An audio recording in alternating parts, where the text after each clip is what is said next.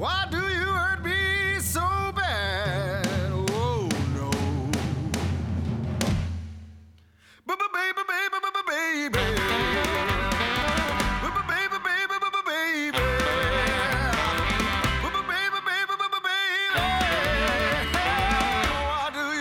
So Hey, it's Christian. Hey, this is Damon. And this is the Amazing Nerd Show. The Avengers trailer, the final trailer. Yes, dropped. Everyone freaking out. Yes. Including me.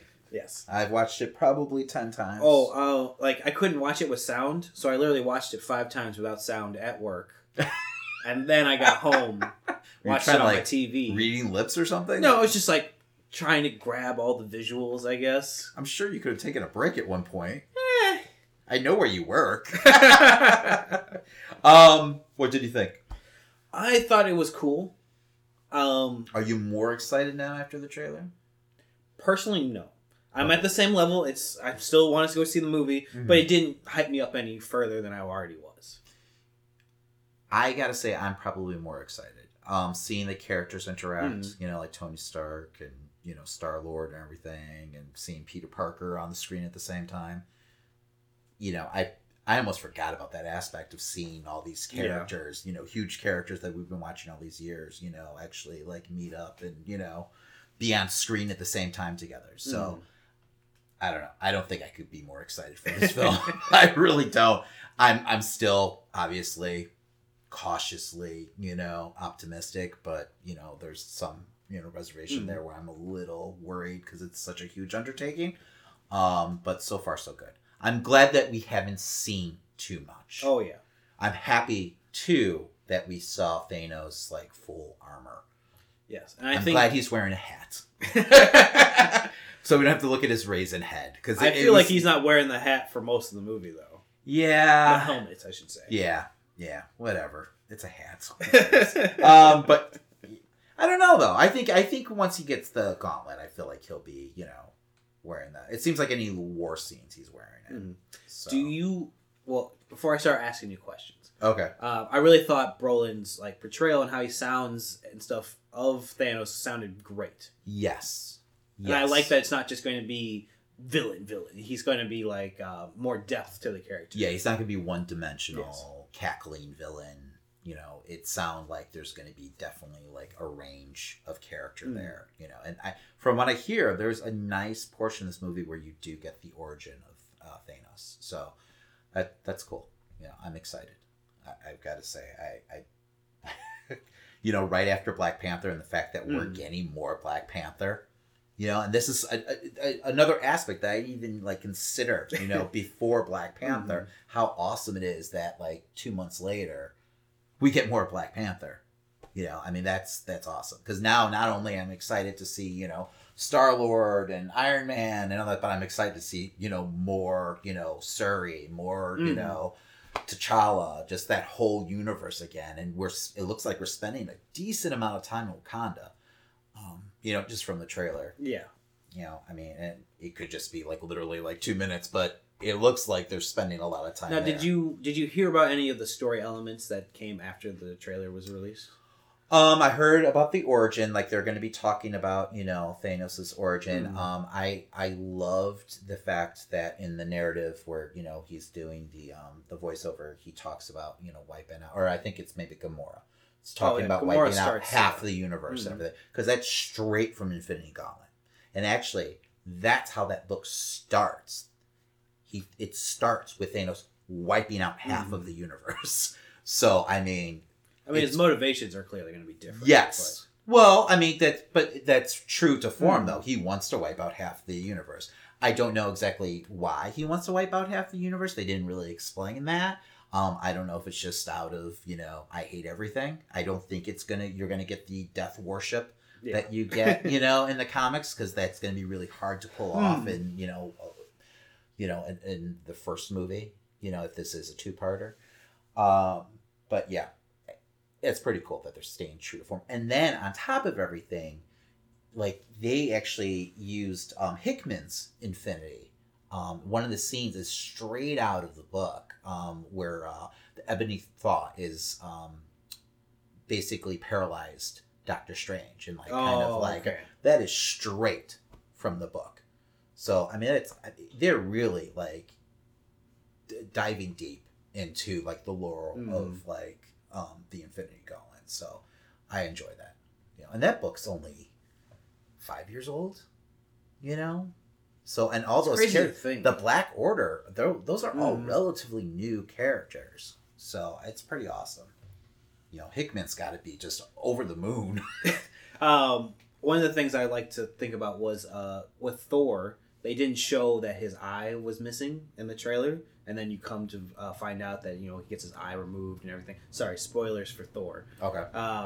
With this, do you think that there's more stones in that gauntlet at that point when he's holding down Steve Rogers? Ooh. See, that was another big scene, too, that I was excited about, because that is a callback also to Infinity Gauntlet, where, Captain America is the last man standing, or so we think, standing up against Thanos. Thanos has literally wiped all the heroes out. And then Captain America just slowly walks up to Thanos, and confronts him, knowing that, he's done for. But regardless, I think his line is like, as long as there's one man standing against you, you haven't won. So it's this huge moment in the book. So it seems like they're calling back to that. And if it's true to form, at that point, pretty much everyone's decimated. So if that is true, though, then he would have all the stones at that point. So I don't know. That's a good call, though. That's a good pull. I'm not sure. Because that could easily be redone. Yeah. Although I don't think Thanos would struggle as much unless he's just playing with his food a lot of he people eats. A lot of people say that he's struggling there. I don't think he's actually struggling. I think he's just pressing down. Mm-hmm. That's how I see it. And just kind of testing, Steve's will. Yeah, I could see that. God, I really don't want Bucky to be Captain America. After seeing that scene, I feel like they're really teasing that Steve, dies in this movie. And I really don't. Do you think maybe they skip over Bucky and they go right to Falcon? I think that depends on how Falcon does in this film. I just feel like Falcon, in the books too, Falcon is the better Captain America. When Falcon picks up the shield. I just don't feel like they built him up very well in this film franchise. Yeah, but compared to... Do you feel like they built up the Winter Soldier? I feel that there's enough people that look at the Winter Soldier as a better option right now. Really? I think people are way more behind Sebastian than they are. Oh, those people are idiots. It's the look, though. That's the reason. Yeah, man. I just feel like Anthony Mackie has really just, brought that character of Falcon to life. I mean, he's a good actor. And I feel like he's a more well-rounded character at this point. So I don't understand why they would think that, Winter Soldier is a better option. We'll see. I don't... Why would you give the brainwashed former Soviet spy the shield? I think there's been reports that the Wakanda got rid of all of his brainwashing. Yeah, I could see it if he had more of a, I don't know, an arc in the first Captain America movie where we really got to know him. But I felt like he was so one-dimensional in that movie where we don't really know who he is. He's just like Steve's buddy. So I feel like I know Falcon a lot more at this point. I am interested to see those two interact together, yeah, that should be interesting. Those guys, because from what they were, the scenes that they had in Civil War, you could see chemistry there. So, but I don't know. We'll see. And maybe Steve doesn't die. This conversation means nothing. Someone's going to die. Steve's totally dying. So, but yeah, no. Like I said, I'm totally excited for this. It's going to make all the money once again. Yeah. Marvel's just rolling in it. Black Panther was 5 weeks in a row now? Is it 5? Of course. Though. They're just killing the box office. Tomb Raider did like nothing. Oh, yeah. And I've heard nothing but bad things about Tomb Raider. But so it might be its own... in a different episode. Yeah, that might be its own fault. But movies are just bouncing off of Black Panther right now. So, I mean, 5 weeks reigning. That's a pretty big feat. Because I think that's is it Avatar that they just beat Avatar? That's the last movie that's done that, box office wise, where they've ruled the box office that many weeks consecutively. So it's a pretty major feat to pull off nowadays when you have so many big movies coming out, one by one right after each other. What even could stop Black Panther at this point? What's coming out in this next month, do you think? I don't even know. Ready Player One. Oh, Ready Player One will beat it. We'll slow it down. Yeah. I mean, it's still going to do well. Mm. It's getting close, though, to Avengers. It's getting really close to actually becoming Marvel's #1 movie. I don't think it'll last very long. I think it'll last for about a month. Avengers Infinity War is going to just shatter everything. What a great lead-in for Infinity Wars, though. Oh, Having Black Panther, you're basically getting a mini sequel to Black Panther a month and a half later. What awesome planning. Kevin Feige. What did you think about Thor creating his new weapon? Stormbreaker? Yes. It's interesting because that's Beta Ray Bill's hammer in the comics. So I'm kind of surprised they went that route, unless somewhere down the line Beta Ray Bill does get to pick out that thing. Odin actually creates that hammer for Beta Ray. I have a good feeling that we're never going to see Beta Ray Bill. I think you'll see him. Really? After what we got in the last Thor movie, how off the wall everything was, I think you get a Beta Ray Bill. He's such a huge part of Thor's lineage. I could totally see getting a Beta Ray. And they kind of teased him too. You probably see the Easter egg where he's part of and it's just one of his alien race, I'm sure. He's part of one of the towers or something like that. So I feel like you get it. That's a really good arc too. As goofy as the character seems, he's a pretty badass. Well, and what TT wants to make the next one too as well. So yeah. I think they're going to let him after the success of Thor. So I thought it was interesting though. Is he going to have that hammer right away? I'm not sure. I mean, they show him creating it. And they show that weird imagery. So they did show him. They did show him. That's what he's doing when he's pulling the. There's the famous image that they keep showing over and over again of Thor in the trailer, and it's with him, the lightning, right? Not just the lightning. There's the part where he's in this kind of circle, and he's literally crafting the weapon, but he's pulling parts. Oh, together. really? Yeah. Okay. Because we were discussing that when we reviewed Thor. What is Thor gonna do without Well, he a could just weapon? have power. Well, he could just be Raiden running around electrocuting people, right? Good reference. We can go with the Mortal Kombat vibe, but he needs a hammer. So I'm fine with it. It's cool. Hammer axe. Right. Anything else stands out for you in the trailer? I definitely don't think Gamora is talking to Tony in the beginning. Oh yeah, that feels spliced together, right? I'm fine with that though. Was there anything else? I did like seeing baby Gamora pretty much getting walked with Thanos. The directors, the Russos, actually did a parody of the Logan poster. Oh. I think just yesterday they tossed it up there. That's funny. With her hand in Thanos' hand.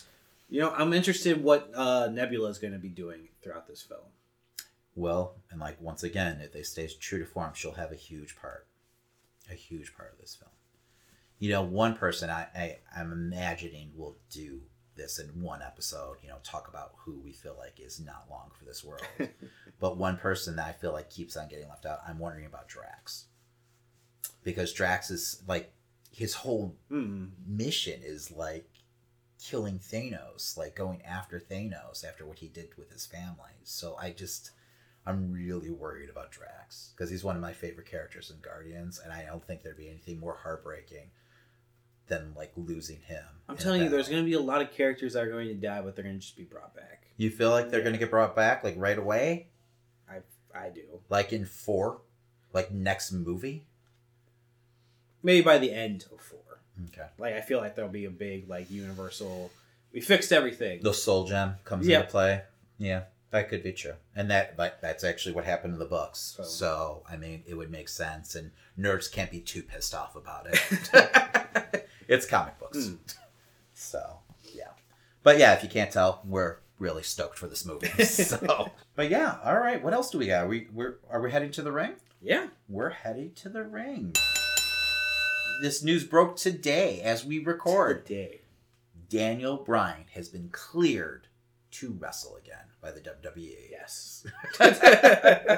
Raised fingers and all. Finally. Right away when I heard this news, I just started thinking about all the different possibilities. Just, he hasn't had a chance to mix it up with AJ Styles in WWE, Nakamura, Kevin Owens, Zayn, and now, it's just going to be sky the limit. You just hope he stays healthy. Yeah. But I can't be more excited, right now for this. I feel like we're definitely going to get the Bryan McMahon, Owens and Zayn match at Mania. I don't know if it's going to be a 4-way dance or if it's going to be a tag team match. I feel like it's probably going to be a tag match after what we saw tonight on SmackDown. As SmackDown just went off the air. Bryan fires Owens and Zayn, and he ends up getting jumped, which I think we all saw. But he got to put in his moves. He did, which was awesome to see, right? And he looked like true to form. Yes. Like he just was landing on his feet, running back and forth. But what great heat for Owens and Zayn to jump him of all nights, like tonight when he finally announces his big return. Just great heat. And I was telling Christian off mic, I feel like you're going to get McMahon next week or the week after coming out and reinstating Owens and Zayn just so he and Bryan can face them at Mania. Yeah. Typical SmackDown. Yes. It's fine. We get Daniel Bryan back though. I see it as they're going to tag together at Mania, and I think they're probably going to want to play it safe. His first match back and kind of. But I totally see Shane versus Bryan maybe around SummerSlam or something like that. Yes, I was going to ask that. Do you think that? I think power struggle going down the road. Yeah. Do you think Bryan stays GM though? I don't think he's long for that role. I think but I think he ends up. I really until hope, they have another plan, probably.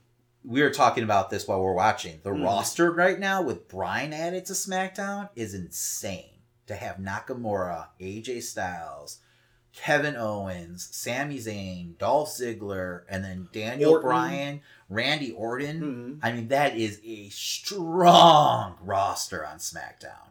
The booking could all fuck that up, as we've seen. But my God, it just adds so much more, just so many more, possibilities now. Jinder Mahal, 2-time world champion. Oh, God. And that's probably where this time next year, we're going to be talking about Jinder being the main event at WrestleMania, being the Royal Rumble winner or something like that. Ridiculous. So, but yeah, no. It's exciting. It's exciting. So, what else? We talk Raw? Yep, we talk Raw. All right, we're talking Raw. And we kicked off the show with Reigns, the man that was suspended, comes out. Through the crowd. He bought a ticket. I guess. He probably didn't buy a ticket. With his tactical vest on. Do you think he goes everywhere with his tactical vest? I'm guessing. Like he showers in it? I don't know. Hugs his daughter with it. Do you think she has a tactical vest? Oh, yeah. Definitely. Like the whole family wears a tactical vest? So yeah, he comes out, interrupts Angle as he's explaining how I hate the fact that they have Angle in this role still. He was kind of stuttering through that, I felt. He's been a little I don't know, he seems a little flustered on the mic, recently. The last month or so. He's not as smooth as he usually is on the mic. So I don't know. I don't know if he's not used to being scripted, and I don't know if they're forcing him to be scripted. I imagine this is very heavily scripted. Oh yes. He's one of those old attitude guys, so he got to do whatever. They gave him bullet points, but he could say whatever he wants. He just kind of makes it his own. So, and that's not how it is nowadays. You would hope that a caliber of talent like Kurt Angle would be able to have more leeway, but he definitely feels like he's got someone else's words in his mouth right now. So, but yeah, anyway, I hate seeing him in this role. I feel like it kind of hurts his own angle, no pun intended. But yes, no pun intended. Him being this now, standing against authority, but he's still kind of doing the work for the Authority. Like, it doesn't really make any sense. I think it'll come to an end by Mania, but... Yeah, but the whole point is, getting to Mania in this match. He should be, like, saying, I don't know, Reigns. I would be pissed off, too, right? Uh-huh. Like, why is he kind of doing their work? Yeah, that kind of doesn't make sense. I didn't think about it. It doesn't make any sense. They should have just fired him right then and there. It's like, okay, well, you're not GM now. You can make this match. That's fine. That's all. That's within your powers. But now you're not GM anymore. We can fire you. So I don't know. It's a little ridiculous, and I think it is definitely hurting that angle. But speaking of hurting an angle, so you have Reigns come out. He tries to. What does he do? He's threatening. He says he's not going to leave the ring until Brock Lesnar. And then the state police come out. Yeah. They skip the security guards and go straight to the state police for some reason. They come out. They start kind of manhandling Reigns. But not so much, where he should be, elbowing them in the face, which is what happens. Mm-hmm. You knew right away that it was wrestlers because they had to read the Miranda rights to them. Like, they were struggling to put the handcuffs on him. Like, it looked like very, so awful. But yeah, I don't understand that part. I don't think it's a good look for the WWE, and I don't think it really helps Reigns at all. Because it does feel like he's just thrown off. And just reality based, if he beat up a bunch of cops, they're tasing the shit out of them or pulling their guns, and they're not just like leaving the ring once Brock Lesnar comes out. Like, okay, well, Lesnar will take care of it. So it's kind of stupid. Hey, wrestling logic. Yes, right? I guess. I feel like Stone Cold would get arrested, but I don't remember him. I mean, maybe he has beat up cops. I felt like it was mostly security guards, though. But anyway, so he gets handcuffed, but then he takes out all of the cops while handcuffed. Lesnar's music hits, and there you've got Reigns, alone in a ring, handcuffed, while Brock is running towards him, which must be terrifying, even if it's fake. So Reigns gets strapped on his head a bunch of times. He tries to fight back a little. I think he tries to pick up a chair, but he pretty much gets decimated. And then Lesnar just keeps on coming back every time they try to load him up on it kind of felt like Braun, but yeah, it felt very Braun. Right? I'm not finished with you yet. Did it do Reigns any favors whatsoever? No. I feel like Lesnar was the face during this because of the reaction that he was getting. No one was sympathetic towards Chant of the week, you deserve this. Yes, literally as he's getting beaten up on a gurney, the crowd is chanting, "You deserve this." That can't be what the reaction they wanted in the back. They couldn't. McMahon could, when they were planning this, they could be like, "Okay, well, let's get to this point where the crowd is fully behind Lesnar and they're all chanting, 'You deserve this' at Reigns." The guy that has to edit those YouTube videos for them must hate Reigns segments. Oh God, I can't imagine. And he's got to have them up by the next morning. So yeah, so whatever they're trying to do, and I know everyone's been super on board with Reigns, it just doesn't seem like it's working.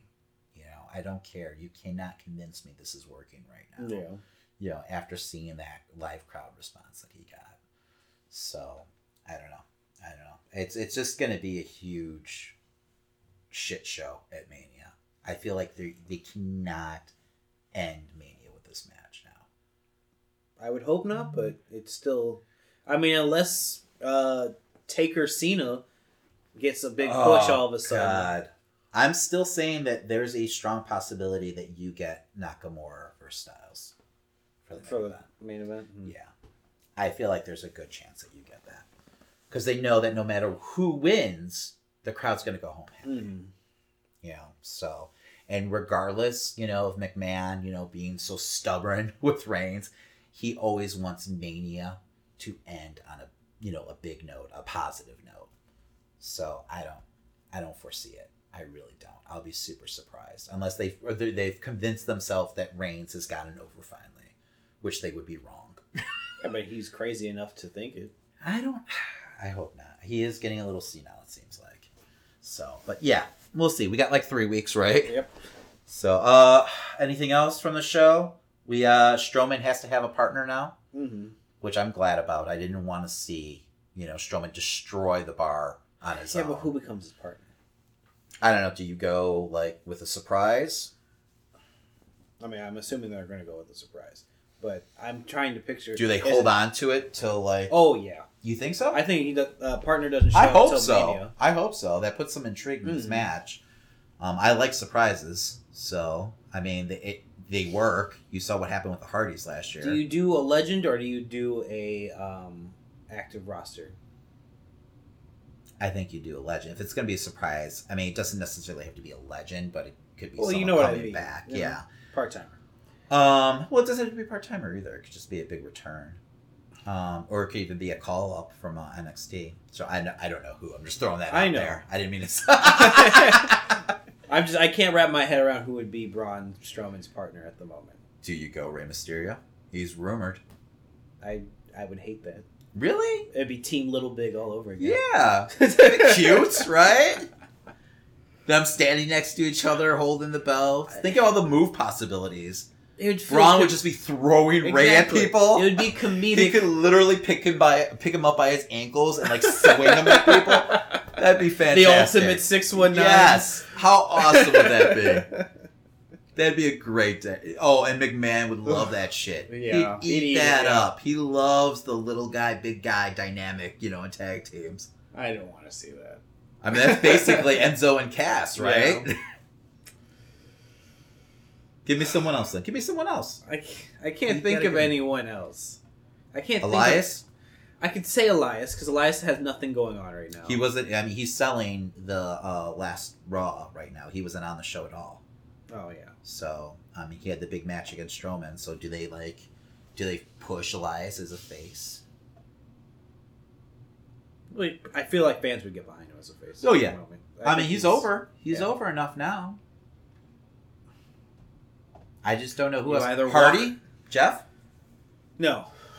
You don't think so? I mean, you could do that. But after what happened? Yeah. I was surprised he made it on, and we'll talk about it, on the Hardy compound match. I was surprised that he was there. I thought they might have, edited him out. But obviously not, and they're letting him, from what I'm hearing, reports are that they're letting him, get the ring rust off at the Performance Center. Yeah. So... No, I have no... I mean, I can already see the T-shirts. You walk with Elias, or you get these hands. But oh, that's nice. That's nice. I can't imagine anyone else. I'm looking for the pre-order now, Christian. All right. So what? And then main event, Bray versus Hardy. Yes. Hardy compound match. We finally got it. What did you think? It was a letdown for me. Okay. I mean, it's something that they should have built up, made more enticing for months. Since the beginning, even since the laugh promos that they were doing, they should have just started showing packages of who he was and why he's like this throughout. Show who each person is, giving a little character backstory to each person, why we care. And that's really what TNA did too. They would they did vignettes on the compounds, before they had their first, match. So, it definitely felt like too they were playing greatest hits with it. And I don't know if it's their way of reintroducing, or introducing, that whole world to, a WWE audience. But, for someone who's seen all the Hardy matches, on the compound, it felt like, okay, you're just kind of doing color by number with it. I mean, we had some fun moments. Well, I'm trying to imagine this as someone who doesn't know anything about this character. It's gotta be really confusing. Exactly. Because really, I mean, God, how did Hardy even... He got beat up pretty bad by Bray, right? And that's what kind of broke him or awoke him, whatever they're going with now. Yeah, but... Now, when they did do this, when they started, I don't think they had full rights yet to the Broken Universe. So I think at some point they did get full rights. But once they got full rights, they should have been introducing these elements to his world, to really let the crowd get behind it and understand, and let him have little funny vignettes and everything. Because just throwing it out there on TV and not really having any backstory, it really just serves the smart fans who know exactly. the Because all he was storyline. doing was saying, "This is who this is. This is who this is. That's it." Yeah. There was nothing to it. Yeah, we didn't really get to know why this world. Why has is been his so wife over. and children as broken Yes, as he is? You know what? Exactly. Who's Senor Benjamin? Exactly. And what the hell's going on with Jeff Hardy? Because Hardy has a little cameo in there. He's he's got the Undertaker contact lenses in, and we have no idea why he's the way he is. So yeah, it could be a little. You're just kind of assuming people know this character. So it was a bit of a letdown. I would have much rather seen it at Mania, and then you'd have that build up to it. Like you said, do the vignettes, let them breathe, let people get to know the character, and then you don't have to have the match be such a reintroduction to this whole universe.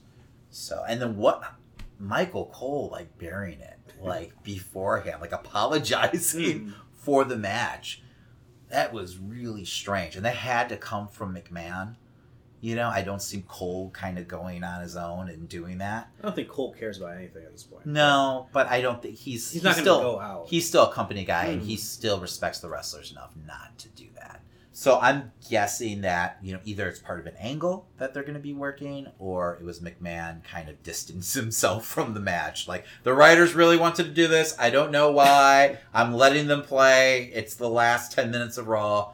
No one gives a shit about the last 10 minutes of Raw nowadays. How long was it? I think it was probably 10, 15 minutes long, if that. There might have been a commercial break in there. Yeah. So. Would you be interested in them going back to Wyatt's compound? Yeah, I could see that. I mean, I feel like they can't just have a standard match in the ring now in Mania. I feel like it needs to be, something on this level. Where it's something, pre-recorded, movie style. I mean, just either you're back on the compound or maybe you visit Bray. Maybe Bray, because right now, spoilers, Bray, was defeated. He was deleted. He was thrown in the lake of, what is it called? The Resurrection. Yeah. Does he come back as Husky Harris? I'd love that. I really would if he shows up as Husky Harris for a little bit. Just for a second. Then he's got to go back from the lake and come back as Bray. Does he walk out of the lake Jason style? Oh God, yeah, that'd be awesome. That would be great. So I don't know because I feel like maybe now that Hardy's in the middle of a match next week, and then all of a sudden we get Bray on the screen. He's playing mind games with Matt again. This isn't over, obviously. Oh, God. So but I'm not sure where they go. I'm really not. It can't be a standard match. As far as Jeff Hardy goes, I think he'll just be Matt Hardy's sidekick for right now. For a little bit, to play it safe. He's got to regain a lot of trust. He's lucky to have a job right now. Really. He's got to quit doing substances at this point. This is too much. And I'm sure that they were really worried about hiring him, back last year. And he's been a good boy so far, but there was I know he had a lot of hard times at TNA, so it's sad to see a guy who constantly shoots himself in the foot and derails himself, but it is what it is. So, especially a guy who's so talented too, and they want to get behind him. They really do. I mean, the rumors right away was that Jeff was going to be a main eventer, that they want to put a title on, at least in contention for a title. So, and he can still go. There's no reason not to. But if he's, just going to be this much of a risk, they're not going to pull the trigger on him at all. So, I don't know. What else do we got? Cena calling The Undertaker a coward, and then Kane shows up and chokes him. So, how long does this go on before we finally get, I'm hoping that there's at least, a blackout or something next episode. Okay. I don't need to see Cena versus Kane. I don't need to. I gotta say, Cena's always been a master on the mic. Regardless how I feel about the character and how stale I feel it is, and how I feel about him in the ring. But lately, I feel like his promos have been really just half-assed. feel like he's kind of dialing it in. Mm. You know, like his whole, I don't know. There's like the cheese has been like turned up to 10, like on like some of these like promos the last like, you know, couple months. I'm just not buying it. So I don't know. I'm sure the match will, when they do have the match, you know, they'll put on a show, but I'm not that excited for it. Yeah, I'm surprised how excited some people are for it too.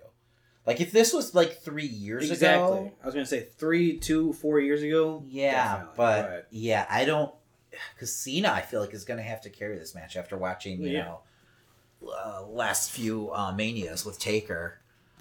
And I mean, I got to give the guy credit to wrestle once a year. I mean, you're coming in and trying to put on a huge show. It's not easy, especially as beat up as he is. But yeah, I mean, I don't ever think it's a good sign when Cena has to carry the physicality of the match.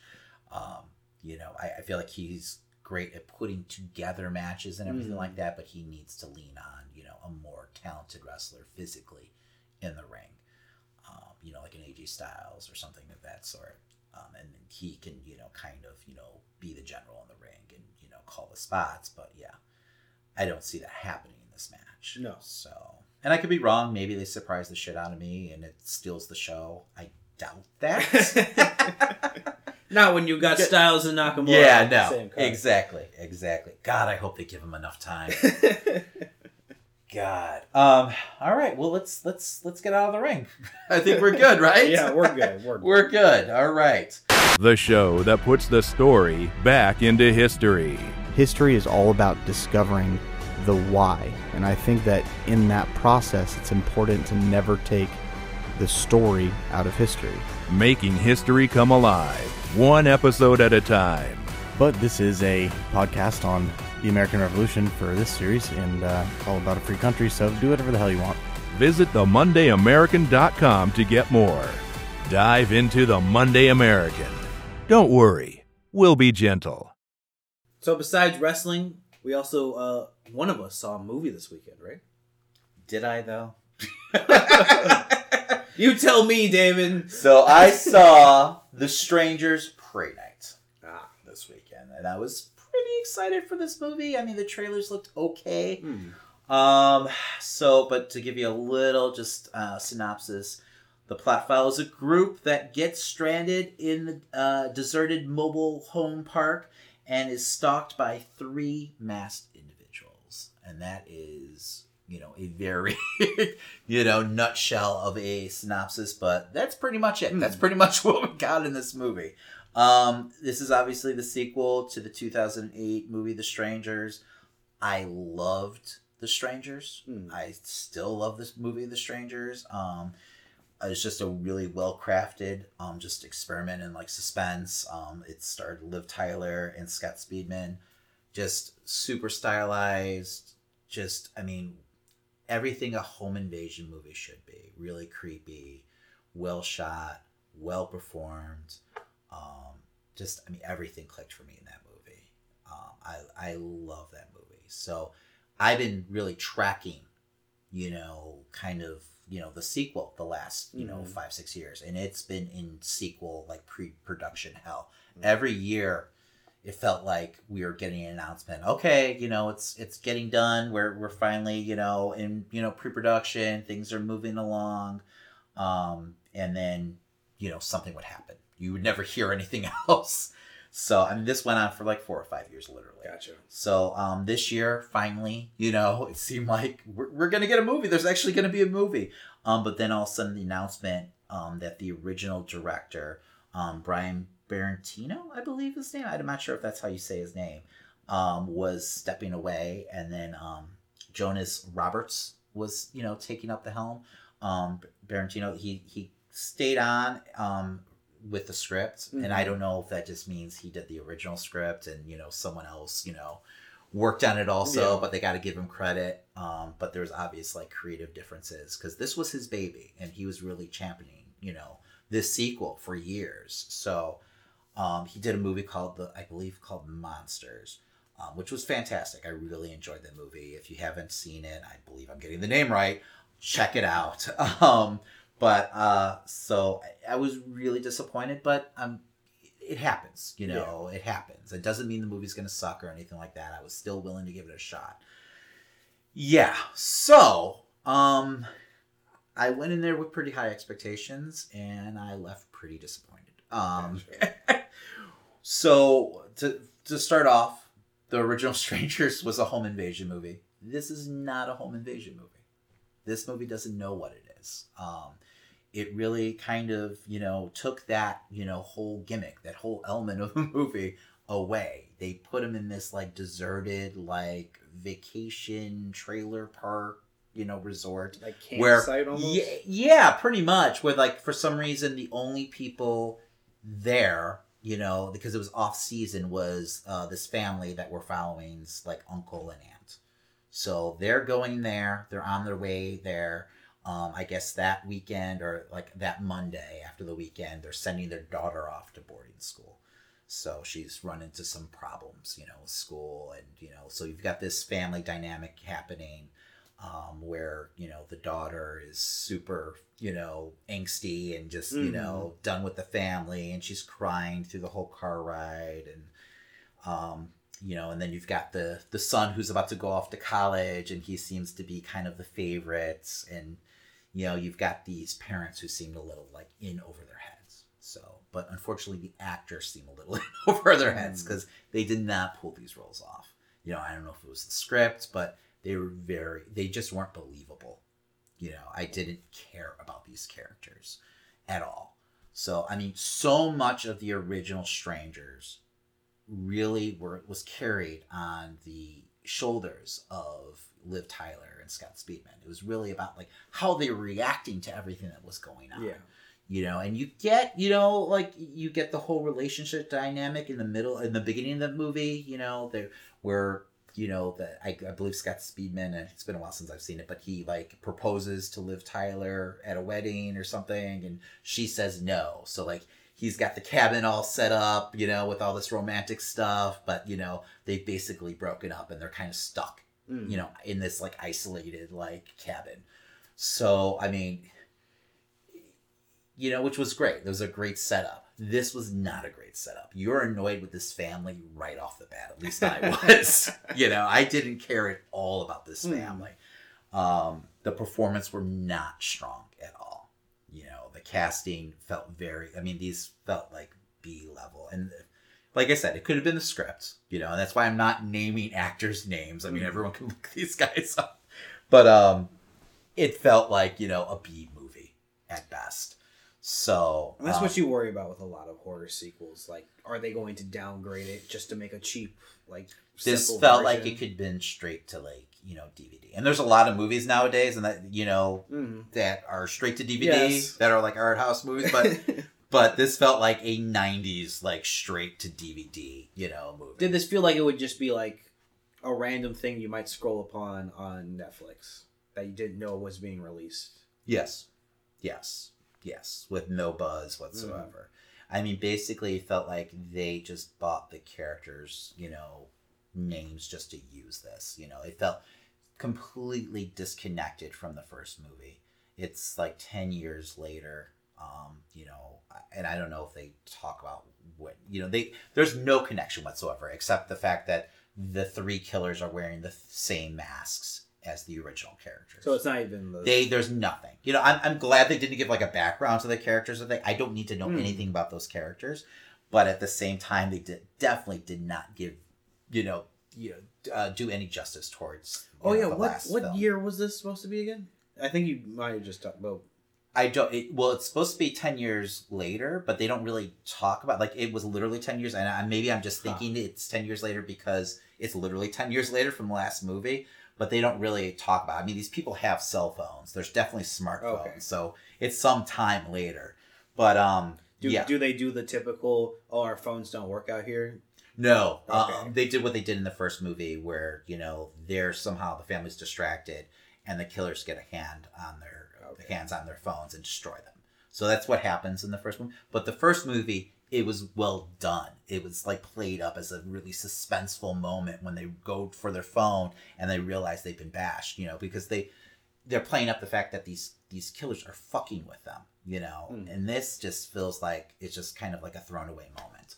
So that being said, I did actually enjoy the score of this film. It was overscored at points, you know. They went with like a really heavy, like kind of synth like score, which is really popular now with a lot of horror movies and just a lot of genre films in general. You know, that kind of Carpenter-esque kind of score. It was kind of neat, but at points it was just overdone, like it was overscored, where it's like, okay, let the moment breathe a little. You know, sometimes it's okay to just have quiet. And that's what the first movie did so well, was it would have those quiet moments to build that suspense. This movie had no idea how to build suspense whatsoever. The choices that the characters were made were completely unbelievable. There's like a couple things in horror movies, like, you know, like once you get your hand on, you know, the movie could just, you know, end right there. And then, you know, these characters are constantly going into cars and like driving, but they're not like making breaks for it. You know, like, or they're like, there's a few times where they actually get on like landlines. You know, like it made no sense whatsoever. And the park is huge that they're in. So there's not that like isolated feel to it at all. You know, it feels like it'd be really easy for, you know, these characters to hide, you know, and not be found by, you know, the killers. So it had a lot of like slasher movie tropes to it, but it wasn't really a slasher movie. It was like a slasher movie without the body count. Gotcha. You know, or the creative kills. You know, because if it is a slasher movie, great. I love slasher movies, you know, as you can tell, Christian. I love a good slasher movie. But this movie just didn't know what it was. So, like, it just felt like the people who were behind it didn't get what the original movie was, you know, and why that movie works so well. So, yeah, it was very, very disappointing. I mean, there was some creative atmospheric shots here and there. There's a pool sequence that was actually really neat. They used a lot of practical music in this movie, which worked at times, but it felt gimmicky too, where it felt like, okay, the 80s are in. We have to use the 80s. We have no idea why they're using the 80s either. You know, it just seems like the guy with the, I believe it's called Bag Face or Bag Head or something like that. These characters are all really cool. Like, I love the killers. I love the look of the killers and everything like that. But yeah, they're really misused in this. For some reason, he's like, every time he's like hunting one of the victims, he has like an 80s song playing. I don't know if it just, he happens to have, you know, some radio station on that's playing 80s music, but that seems to be kind of his deal. That's the only thing we know about this character. You know, and then spoilers, all the killers die in this movie. You know, and rather easily. Oh. You know, except for the guy with the bag on his head. Yeah. So I was just like, why would you even do that? You know, if you're thinking that this movie's going to do well, why would you kill off all your killers? Exactly. You know, so yeah. Very, very disappointing. And trust me, I wanted to like this movie a lot. You know, like I said, I'm a huge horror movie fan. I love a good slasher movie. I'm willing to forgive a lot. A lot. This movie was unforgivable. It just did nothing for me, you know. And I don't know if it's just me since I've been waiting and anticipating this movie for so long, but just, you know, what they put on the screen just was definitely not worth the wait. So I give it a strong pass. You know, I'll revisit it on cable TV and like I'll probably see a scene. I'm like, oh well, that was okay. That probably wasn't so bad. You know, why did I hate this movie so much? And then I'll rewatch it and I'll remember. I'll remember. I already know I'm gonna have this moment. But yeah. So yeah. I don't know. Don't see it, Christian. Hey, you saved me the trouble. Yes, save your money. So that being said, there's a lot of great horror movie sequels out there. So me and Christian were talking, and we wanted to kind of do a list of our favorite horror movie sequels. And just like every other list that we do, it's completely subjective to what we think and feel and have had memories of. Some of it's based off nostalgia. Some of them are just purely awesome movies that you should see. But, you know, if you don't like it, too bad. Don't listen. So these are our favorite horror movie sequels. Christian, you have the floor.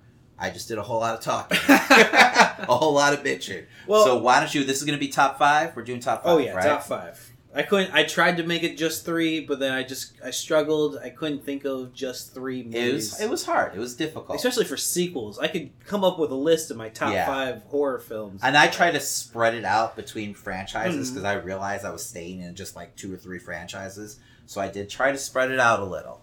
But not just for sequels doesn't mean just the second film. This means, it could be, part 3, part 4, part 5, and horror movies, it could be part 13.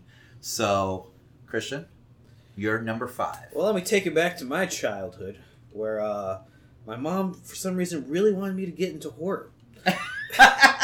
That's good parenting. We started a tradition of seeing all the Saw movies together in theaters. Wow. So she really wants you to get into horror movies. How old were you? I'm not sure. Whenever the second one came out, because that's the first one on my list is number 5 is Saw 2. Okay. All right. I love the way that they a lot of the kills in this. I will always remember, like I mentioned earlier, the glass box where she has her head in it and she can't get it out and she has to answer questions with a gun straight at her face. Oh God, yeah. I know exactly what you're talking about. And I mean, while that's definitely not the most gruesome of the deaths in any of these films, no, that says a lot. Not so ever. This one, as a sequel, really set up what all the films from that point was going to be. Because the first film was definitely just, it's these 2 people in a room, locked up, trying to figure out how to get out, and everything was there. This set up a house full of traps, full of different designs. It was very elaborate. Very elaborate. And very well done. It was very well crafted. It's probably one of my favorite of the sequels, too. So I agree with you. Was the glass was that your favorite trap? Yes. Okay. I mean, I like the one where he's looking through the keyhole because he's trying to figure out how to get out of the door, and it's just a gun. God, I just remember seeing these movies in the theater and just squirming in my seat because you just know what's going to happen. And you know it's never going to be good. So yeah, no. That was just this one really started the twist angle for them as well. Like, I mean, the first one has, of course, he's laying. Spoilers if you haven't seen any of the songs over these years, but he's just laying in the room. He's part of the whole scenario. He's the dead guy in the place. This one really starts doing the there's someone that's part of the group that's you don't know about. Yeah. Yes. I mean, really, very intricate, well crafted. I don't know how they plan these movies out. I mean, they all were released so close together because they're basically every year. And as a huge horror movie fan, I would actually get annoyed with the Saw movies, even though I enjoyed them, because studios became scared to release anything in October because it was Saw month. Oh. So they were just it was Saw, and then it was Paranormal Activity too. So everything else would just stay out of October. So it's people want to see horror movies in October. These movies sell themselves in October, especially.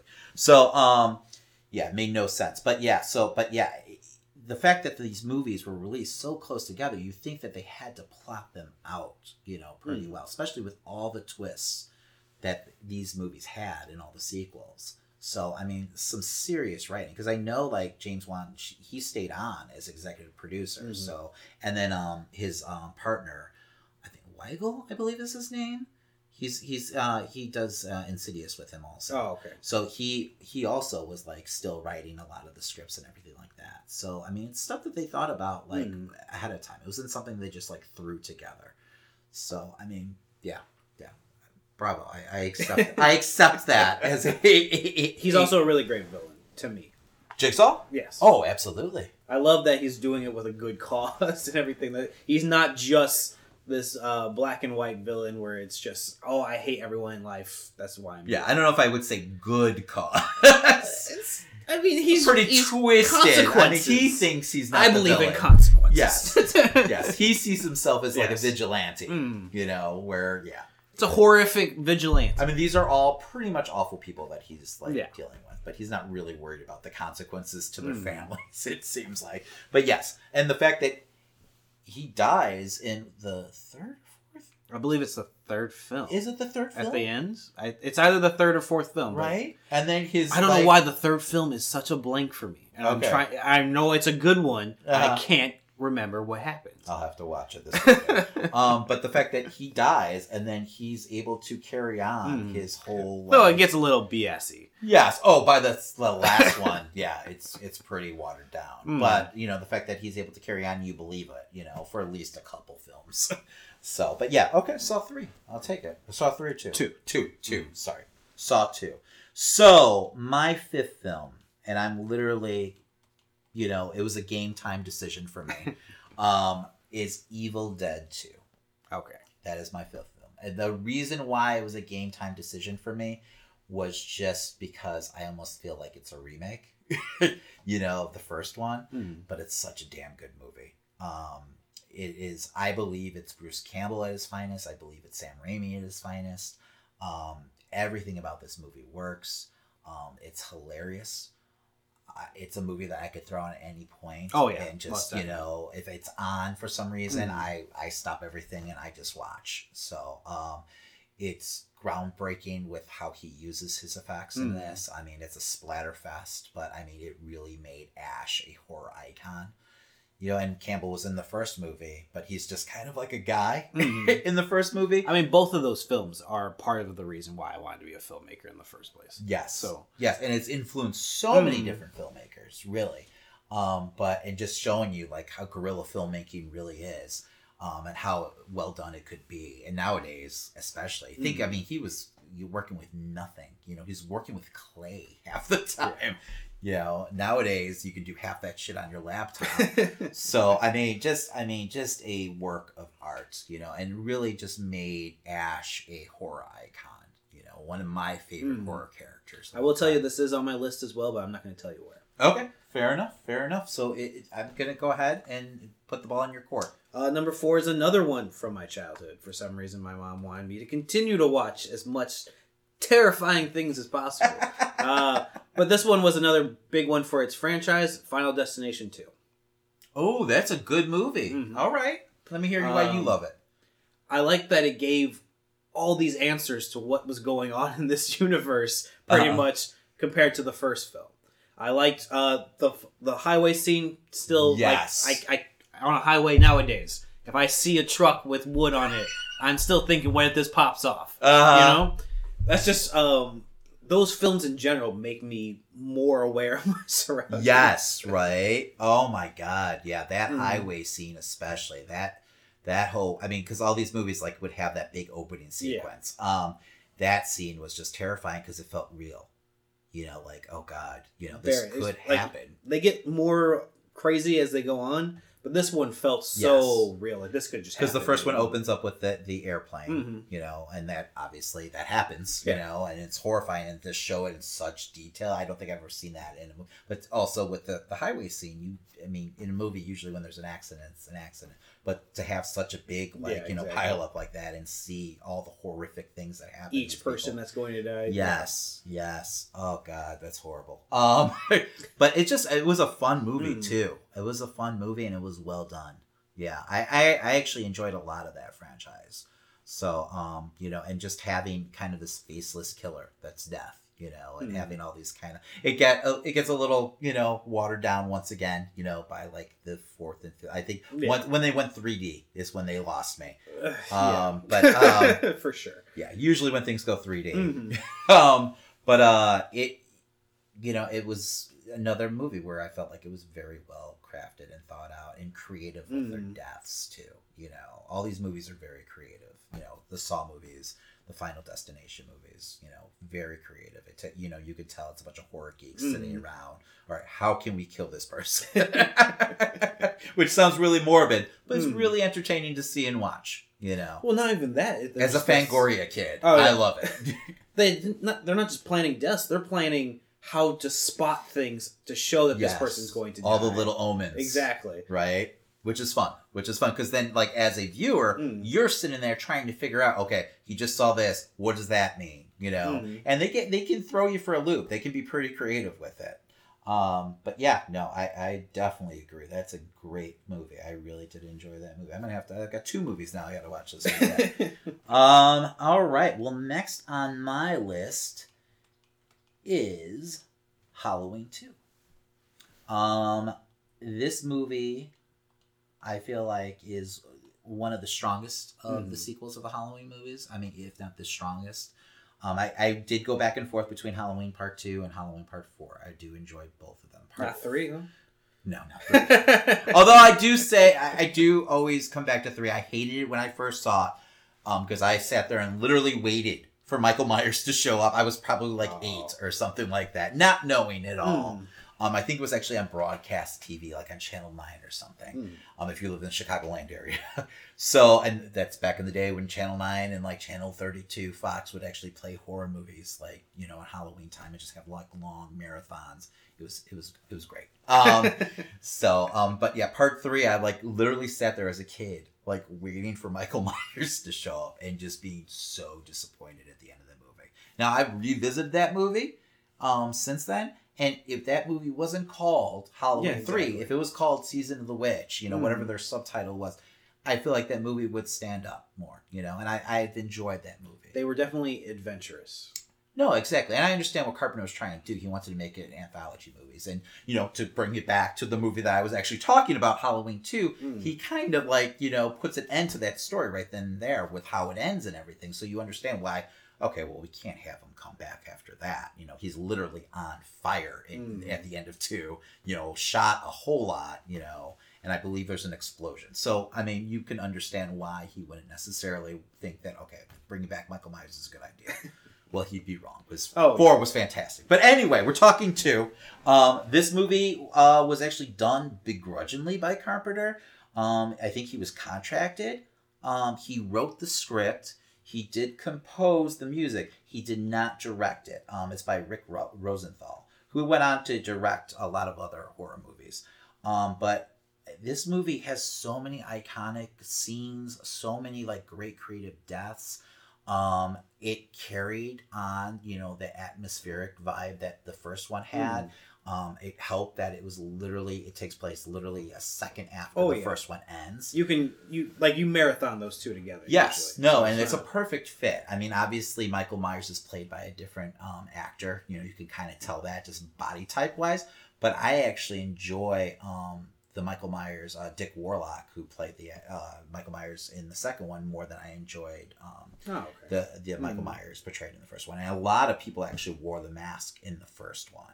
So, I mean, I really enjoyed his, like, just the way his body language and the way he moved, you know, was very fluid and just creepy. You know, it was almost like robotic, but not in a bad way. You know, he just felt like a machine, you know, on a mission. So, I mean, to go back to the final scene, you know, where he's literally on fire and he's still coming after Laurie and Loomis. Just great. I mean, and Loomis is off the wall crazy, and this Donald Pleasance has a great performance as the mad doctor, you know, hunting, you know, the great white shark. Just a well done movie. I mean, the score's fantastic. They go a little synth on this, you know, but it's just 80s goodness.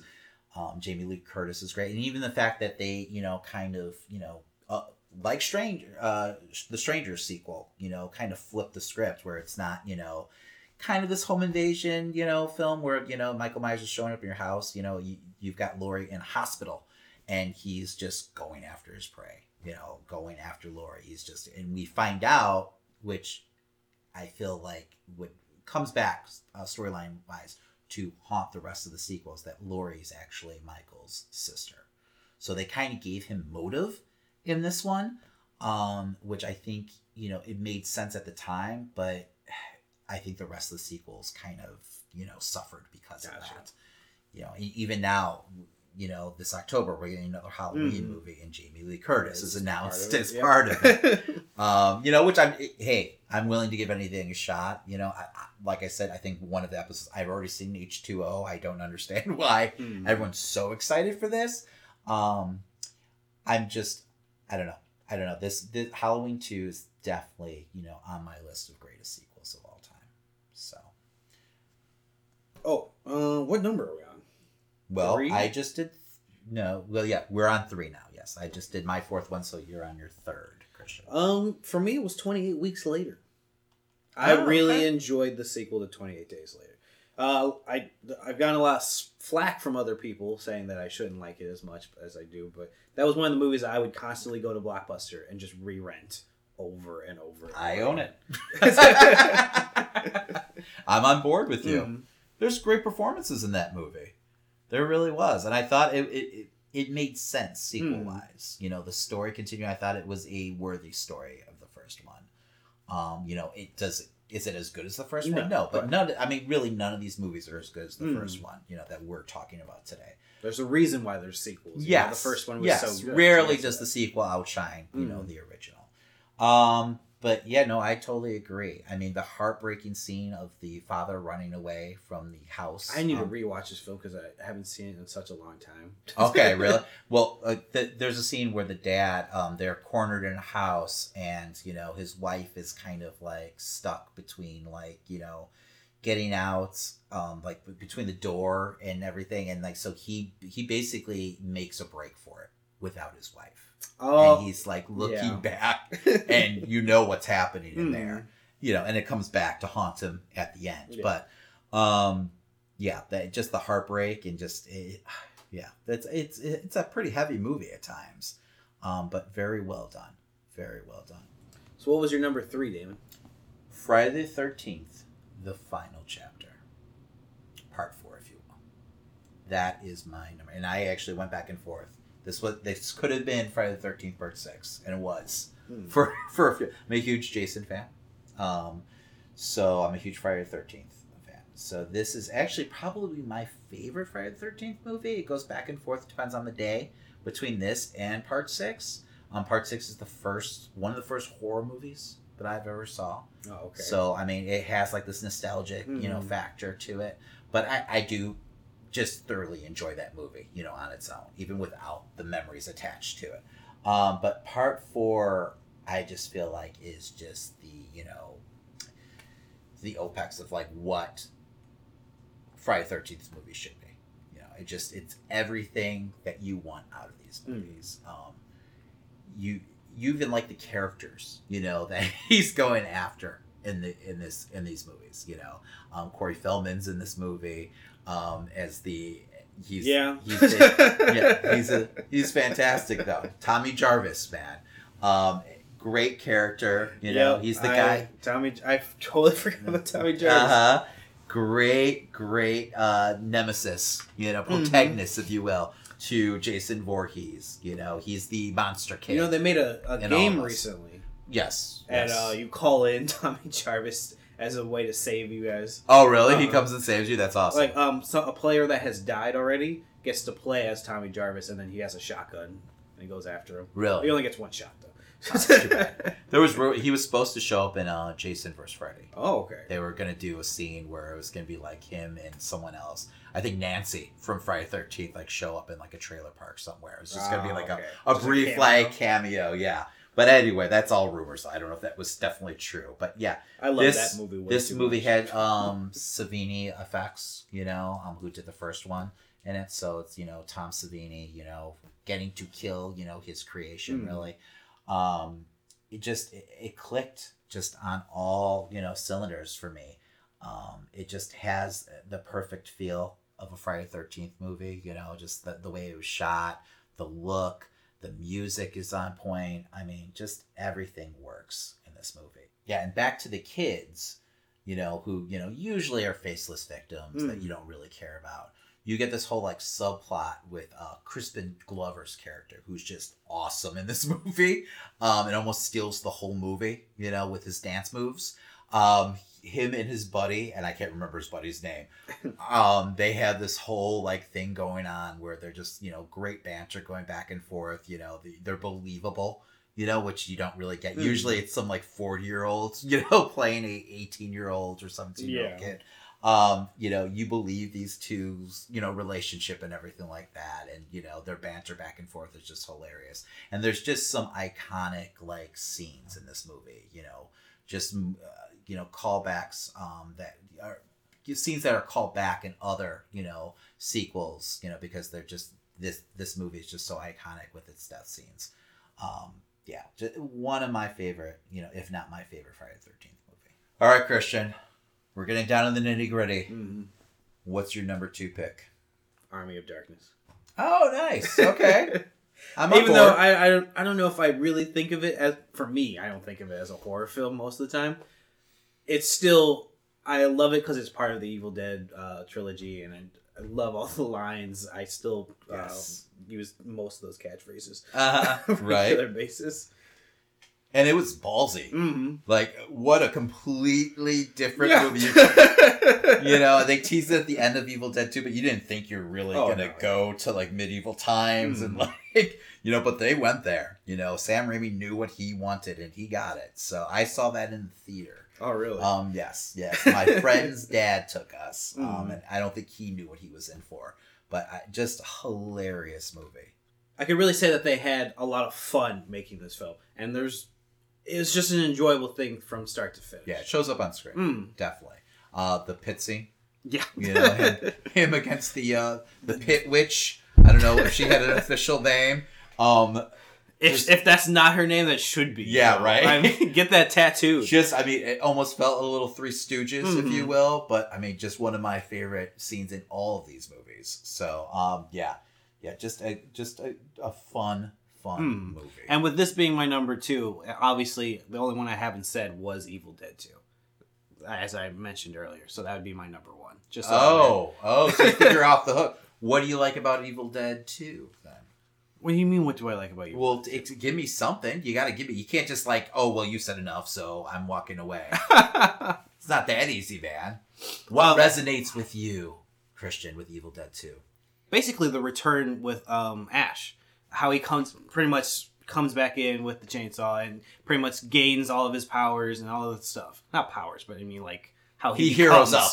Yeah. He heroes up, right? Mm-hmm. Yeah, no, and that is just... Because, in the first one, he is definitely just one of the more of the characters. Yeah, right? Mm-hmm. This just can't be goodness, though. Like, they, like, fully realized who Ash was, and they just ran with it. Mm-hmm. No. How'd you feel about the remake, by any chance? I don't think I've ever talked to you about that. I enjoyed the remake. It didn't feel like an Evil Dead movie to me. Like, it didn't feel like it existed in the same universe. It just felt like a completely different movie. You know, it was more like tone-wise is more in line with like the first movie, where it was, you know, trying to be like almost pure like horror. Yeah, which was fine. I enjoyed it.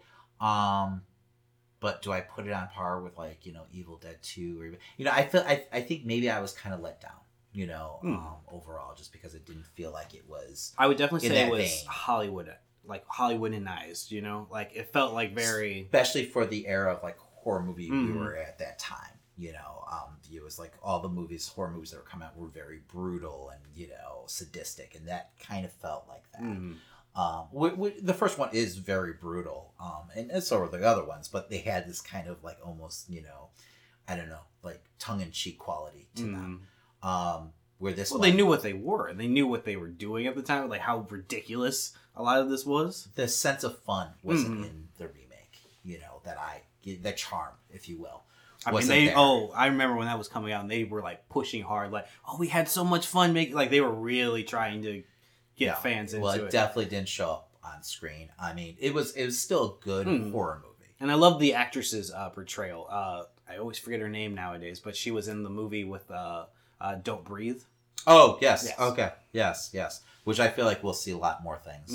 After Don't Breathe, I feel like she's probably slated now for a lot bigger like roles, because she was fantastic in that movie, whatever her name was. She's a great actress, but now that I've completely derailed us. Yes, that's fine. That's what you do. That's what you're here for. What was your number 1? Did I say my number 2? Oh, your number 2. I apologize. Jesus, Christian. It's counting. Even though I feel like I know what your number 1 is.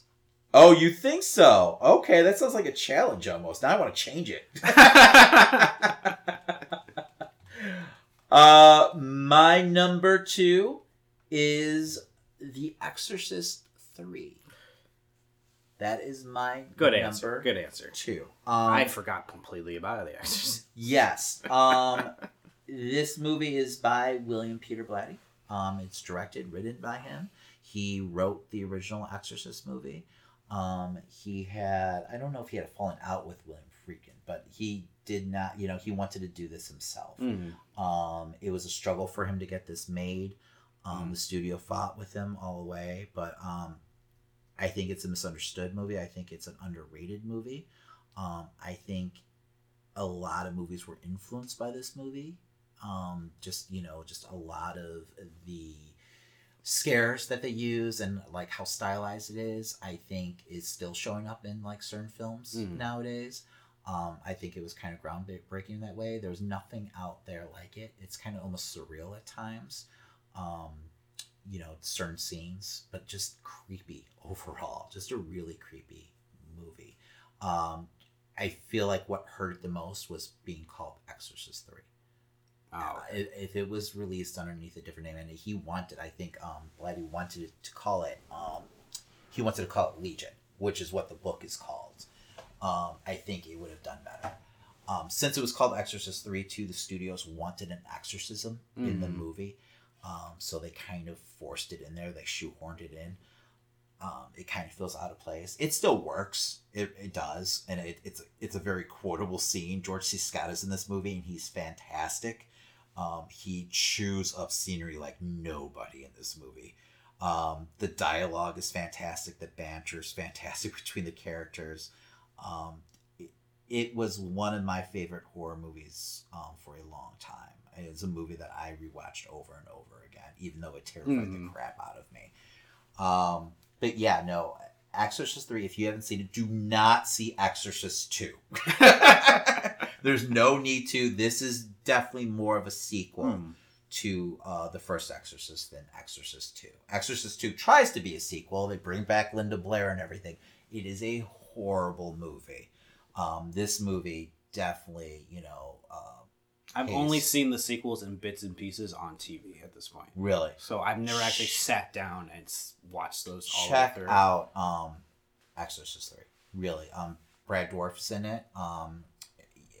The voice of Chucky. Also, I believe he was nominated for an Oscar for One Flew Over a Cuckoo's Nest, which I think everyone forgets. But he is fantastic. He's like a prisoner in the cell block. He's the Gemini killer.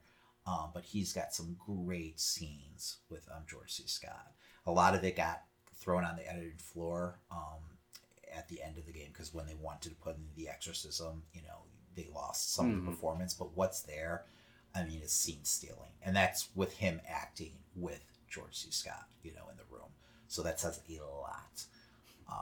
But yeah, no, just a truly, some of the scenes are just terrifying still. I know what's going to happen, and they still make me jump. Some of the best jump scares in horror movie history, I believe, in my opinion. So check out the movie. So I don't know if I'm doing it justice or not, but check it out. So, but yeah, so that's my number 2 pick, right? And we heard your number 1, so I guess it's me. This feels anticlimactic now. I'm sorry, you mentioned your number 5 was my number 1. That's why I chuckled at the beginning. Whatever, Christian. You ruined the format of the show again. My number 1 pick is Nightmare on Elm Street Part 3. I knew Dream Warriors. And I'll be honest, I was sitting there. It's on my list because I made a whole list of like 12 different movies. I sat there and I was like, do I think this is better than Evil Dead? Do I enjoy this movie more than Evil Dead? I just think that it was so ridiculous and crazy at times that it took me out of the movie at the time. 80s goodness, man. 80s goodness. This has everything I want out of, a Nightmare on Elm Street movie, much like Friday the 13th Part 4. This just was fantastic. I actually feel like, and this is controversial, I feel like I enjoyed this movie more than Nightmare on Elm Street, the first one. I love everything about this movie. It has all the great 80s tropes that you love. The kids all coming together, you have this almost cool, superhero story happening where they gain powers, through their dreams and everything, become the Dream Warriors and stand up to Freddy. Like I said, 80s goodness. Some of Robert Englund's best work as Freddy. some of its best one-liners are in this movie. You know, some of the best deaths are in this movie. You know, the fact that we lose Nancy in this movie. Patricia Arquette is in this movie. Lawrence Fishburne is in this movie. Yeah, some big actors got their start in this movie. So, I mean, just... I love it. I'm Googling now. The soundtrack, the soundtrack's fantastic. You got Dokken, you know, playing the theme song, Dream Warriors. I forgot about right? The effects on this movie, the giant worm Freddy. Yeah. Oh, God. I saw this movie, I was probably like 10. And I love still one of my favorite deaths in any of like the big like franchise horror movies is in this one. There's a scene where they've got this one kid who like he makes puppets. So Freddy wakes him up and he's a sleepwalker. Freddy wakes him up and he makes him into a human puppet by ripping out his veins, and that's how he's like controlling him. I cringed every time I see this scene. So I have a thing about veins, and I'm sure it's because of this movie. You mean that scene? Yes. Yes. So Christian just showed me an image on Google, of course. So, but yeah, no, just a fun movie. Yeah, everything a Nightmare on Elm Street movie should be. You know, if someone was asking me what Nightmare on Elm Street's all about, this is the movie I would show them. I mean, I'd still show them the first one, but yeah. The first one's great. Don't get me wrong. The first one's great, but it's not. I don't feel like Freddy's fully realized in that one. You know, it's definitely scarier. It's one of the scarier. It's probably the scariest of the franchise. But this one is really like, you know, and I felt like it's really where the franchise wanted to go, and unfortunately, after this one, it's where the franchise, you know, was trying to get back to. You know, after that, I felt like, you know, they were all like downhill from there. So, but yeah, the worm scene that stuck with me for a while. Yes, yes, some great death scenes. It really, like as a kid watching it, you know, and actually being like truly scared of it, it made you feel so unsafe. You know, that everything. The part 2, it's almost like Exorcist 2. Part 2 is horrible. It is not a good movie. You know, super over the top, campy. You know, they just really lost focus of what, you know, the original was about. So this was a huge rebound for them. You know, really saved the franchise with part 3. So, but just, you know, as a preteen at the time watching it, you know, and being in the 80s, you know, like you wanted to be a Dream Warrior, damn it. I'm still a Dream Warrior. I'm totally playing Dokken at the end of this episode. Well, maybe we can throw it in the credits. Yeah, right. They won't sue us. They've got nothing going on. So that's it for our list? Yes. And hopefully there's some movies that come out this year in the future that we can add to our list. Because, I mean, they've been getting a little better. What? Sequel-wise. I mean, especially with, we had movies like Annabelle Creation, Ouija, Origin of Evil. Conjuring 2. Conjuring 2. That were all very good horror films. Yeah, they're not just like, you know, cash grabs anymore. Because a lot of these movies, especially in the 80s, were just cash grabs. Where now, you know, you've got creators staying on and really, you know, making sure that people respect their original idea. So, yeah, you're right. I think we're in this weird time where, like, film is being taken seriously again. Story writing, at least. Rather than, you know, we're just doing everything for money as fast as possible. Oh, they're still doing all for money. Yes, but... someone especially has the more, horror genre. Someone has more integrity. But no, I hear you. Where their creators are getting more say. It feels like they're getting more input. You know, they're respecting the creators. Like, oh, maybe they actually do know something about, you know, their own creations. Yeah. So, you know, go figure, right? All right, so now we're going to get into Jessica Jones.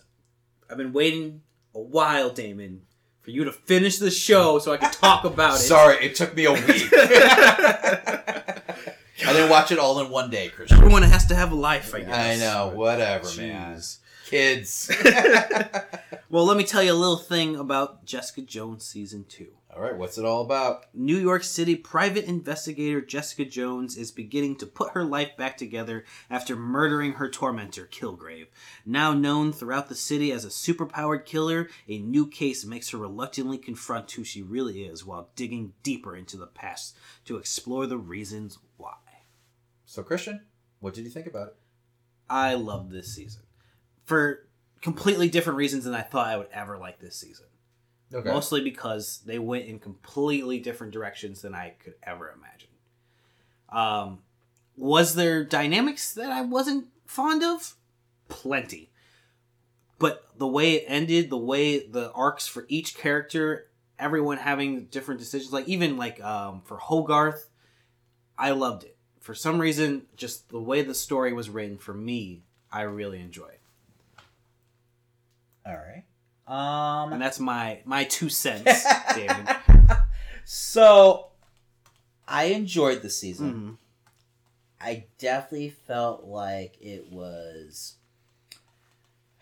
I felt like it was a step down from the first season. I really, really loved the first season. Mm. So, I don't know if my expectations were too high. I don't know if the wait was too long. I mean, there was almost like 3 years. Which I didn't even realize. Yeah, it came out in 2015. You're right. It's a long wait. I mean, we had the Defenders in between there, but it was definitely it wasn't something I like. It wasn't predictable. It's not where I was expecting the story to go.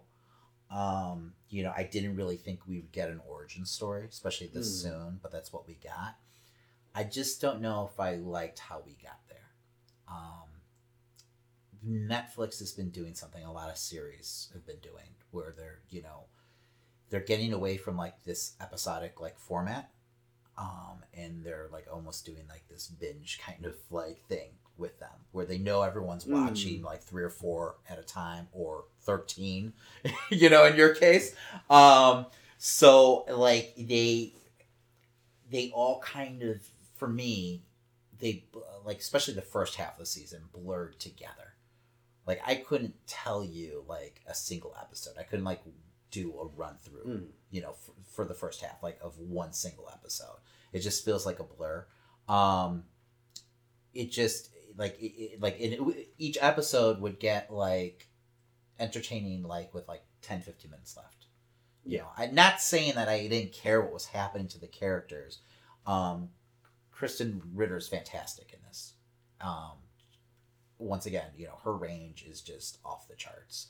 Super talented And actor. boy, did she need to have range Yes, this season. yes. It is a super dark season. But that being said, I felt like it almost went like soap opera on me at times. I didn't necessarily, and the acting in this, all the performances were great. But my problem, I think, was really just the dynamic between Kristen Ritter and what we find out, who we find out to be her mother. Spoilers, first of all.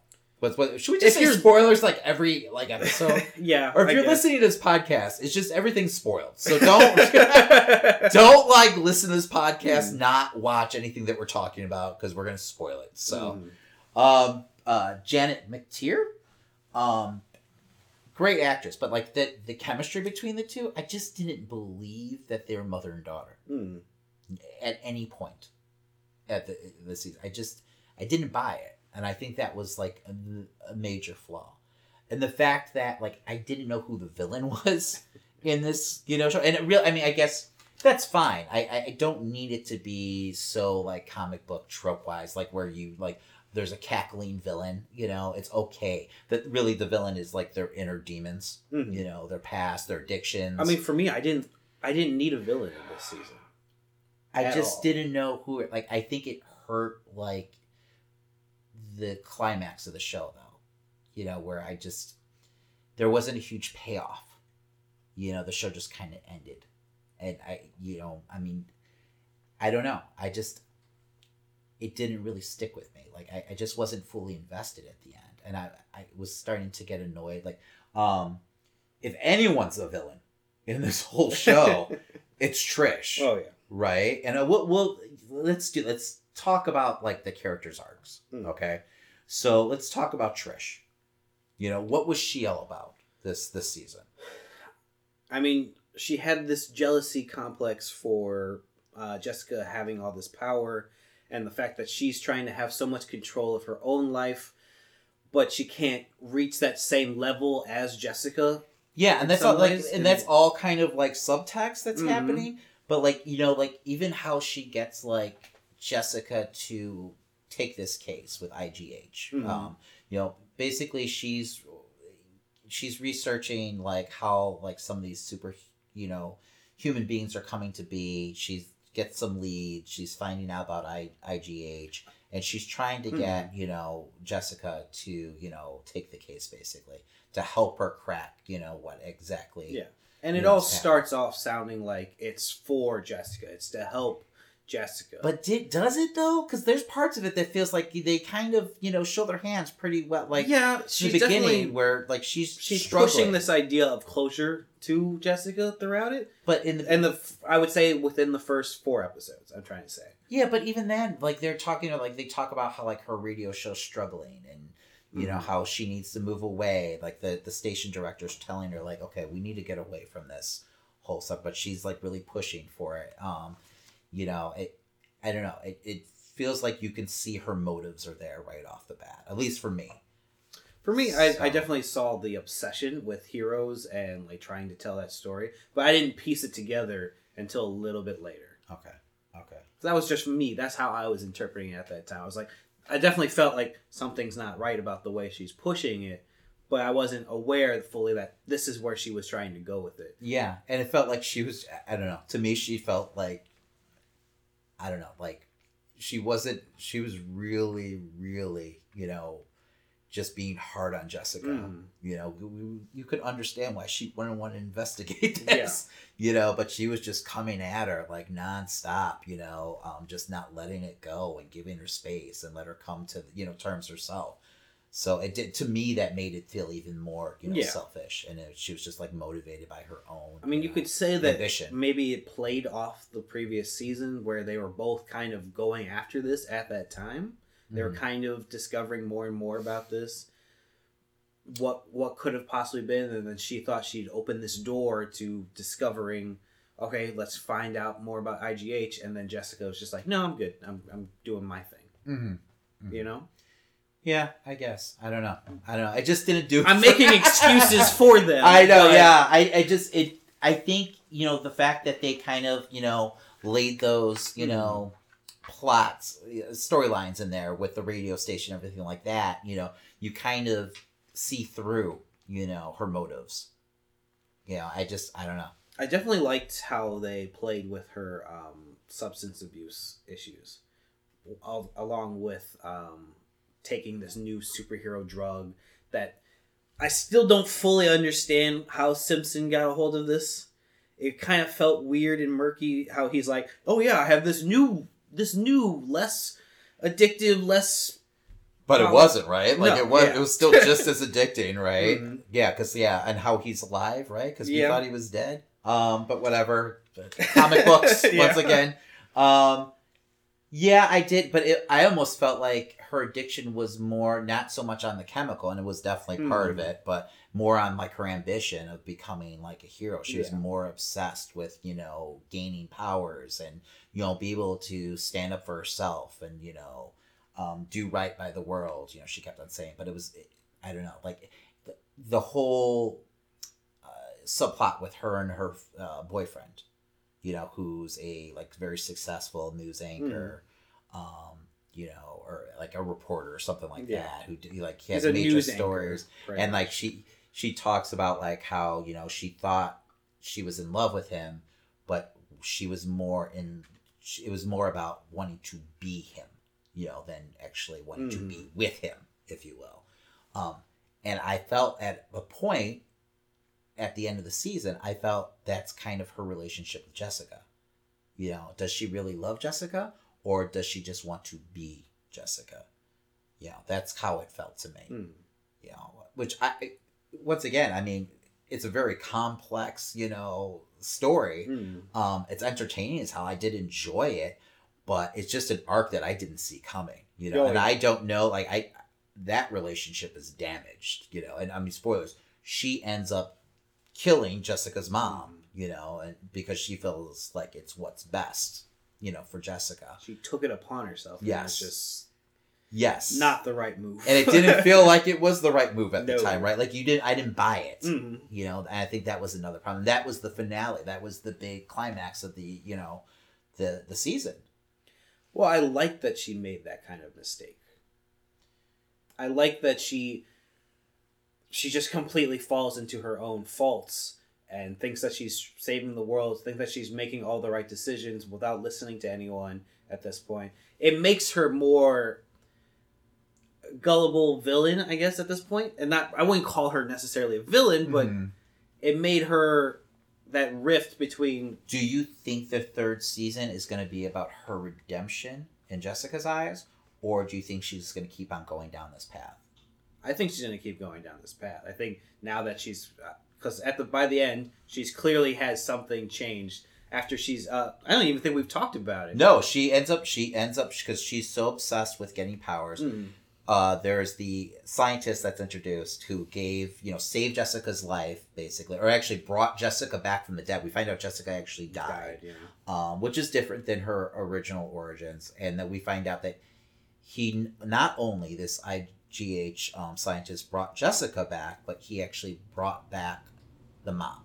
And the mom is, in hiding because she feels like she can't, reveal herself to Jessica. She can't control her anger, and she does, she does like try to find Jessica at one point, and she ends up like killing her boyfriend, who like that. Even that moment didn't resonate with me. Did that moment resonate with you? The whole boyfriend thing, like No, Jessica was very much in love with this guy. Yeah. But like it's like he feels like he was using, like he's kind of a Yeah. scumbag too. Like, So, like, I didn't believe him when he was lying, when he was saying to the mom, "Oh, I was just lying to these guys." Yes. It didn't feel believable at that point. Yes, where he's basically pimping Jessica's powers out to these gang members.